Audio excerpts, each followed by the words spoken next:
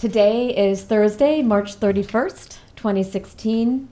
My name is Kate Ellis, and I'm interviewing Marianne Scully. This is an interview for the Belmont Story Project. I'm going to say hi, Marianne. Hi, Kate. So I want to just lay some quick groundwork, and then we'll get to your high school years. Can you just remind me where and when you were born, and then when you came to Belmont? I was born in Cambridge. Mm-hmm. Everyone was born in Cambridge or someplace not Belmont, although my husband was born in Belmont in a house. Oh. So I'm a transplant. I came when I was 5. Okay. Yep. What else do you want to know? Well, a lot, but I'm gonna go straight to the high school years. So I understand that you went to Belmont High School for Mary Lee, and the junior high school, which was to the 9th grade, and then high school was 10 through 12. And what were you saying the name of it was? Mary Lee Burbank, which is still there. Right. Okay. And the junior high school is now called the middle school. Right. Yeah. But So- I'm interested in education. Joanna didn't say I have a degree and a master's in education, and that's what I'm really interested in. So everything I do is to try to educate people. Wow. All right. So tell me about your first memories of getting into the high school, and what stands out to you when you think about your high school years and what that place was like. It was a great place. I lived in the center of town. If you picture a wheel, I was in the center of it. It's right up the street up here on the corner of Godman School. And my mother never drove me anywhere. I had to walk everywhere, and I was allowed to go to anything the high school did. So naturally, I was at everything. Went to every football game, basketball game, hockey game. I played sports down the street. I played a lot of tennis down the street. And it was fun. And I should interject that Myrtle Street was closed in the winter, and we used to coast. It was wonderful. All day long, my mother could get rid of me, send me down the street, and that was it. High school was wonderful. And Angelo, I think you and I had the same class advisor, Dr. Betancourt, because you were class of 61. He was a fabulous person. He had no children, he and his wife, so they treated us like we were their kids.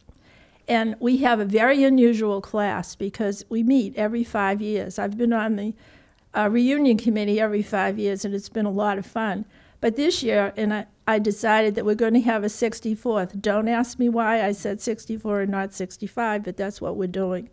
And it was really great. And he taught us that we should all work together, get together, and have a purpose. And the purpose was that everyone in the school, because a lot of kids in my class couldn't afford the class banquet, couldn't buy the yearbook and all that. So he set his sights on a certain number. And in those days, it was $3,000, which was a lot of money in those days. And he planned many projects, and we did things that were unheard of.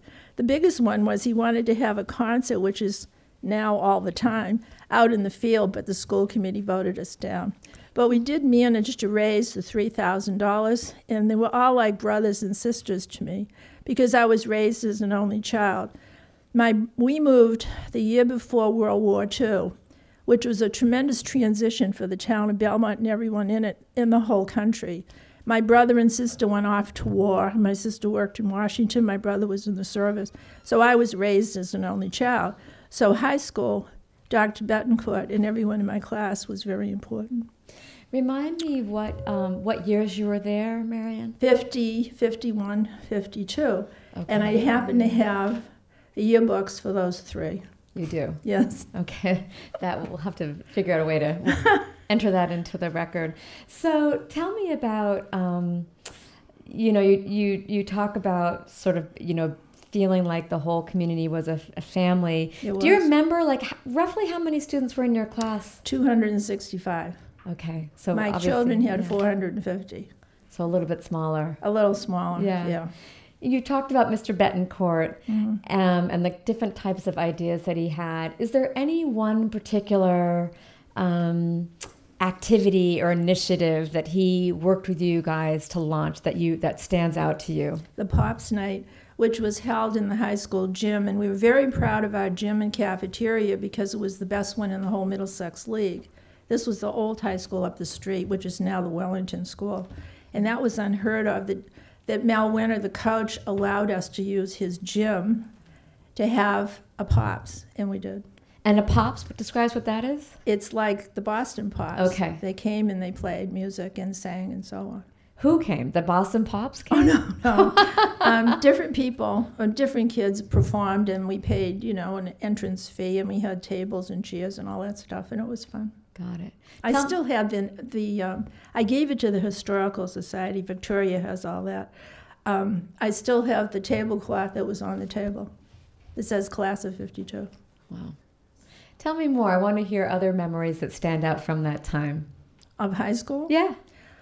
Well, since I grew up and I wasn't old enough at the time, I must have been in the 8th grade, they had a fabulous night called Sadie Hawkins Dance, and in those days, the girls asked the boys.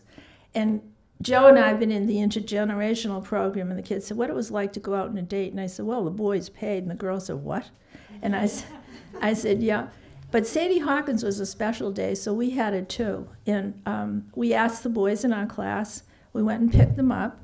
We brought them corsages made out of vegetables, and we took them to the dance. We bought everything. We did everything. We took their coats off and all that. Years later, I did it again with my college friends, and we had a lot of fun. Only this time, when we went to the restaurant, the boys made us wait till the end, and then they paid the bill. Aww. All right, this might be a detail, but I got to picture this. How do you make a corsage out of a vegetable? What vegetable would one use? Cabbage, lettuce, things like that. Okay, so kind of leafy things. Right. Okay. So I literally have no idea how long we've been talking for. I completely lose track of time when I'm doing this. How are we doing? Been about 6.5 minutes. Okay, great. So, you know what I want to do? I want to just try something. I wasn't thinking about doing this, but let's just see. You've been hearing us chat for just a few minutes, and I want to hear more stories from you. But I wonder, all of you potential interviewers and interviewees out there, do you have a question for Marianne from the high school years that you would want? Is there a story? Yeah, right there. Yes, Peter. Oh, I'm so glad. Hang on 1 second. I'm so glad you asked. So I'm going to repeat the question. Do you remember what the Belmont Public Library was like back then? I'm very glad you asked. I almost forgot. It was where the school department is. And when I went to summer school in college, so I had to study at night. There was no air conditioning. I melted at nighttime, and it was over there. I wish it was here when I lived here. Wow. Does anybody? Yeah. Oh, there was a Waverly branch, yes. And there was the Benton branch, but I didn't go to those. I went to the main one. All right. Go ahead, and then I'm going to repeat your questions so that we can hear it in the mic. Go ahead. Who was the principal when you were at high school? Mr. Higginbottom. Who? Oh. For 3 years? Mm-hmm. The question was, who was the principal at that time? I'm sorry. Don't be Mr. sorry. Higginbottom. What do you remember about him? Nothing special.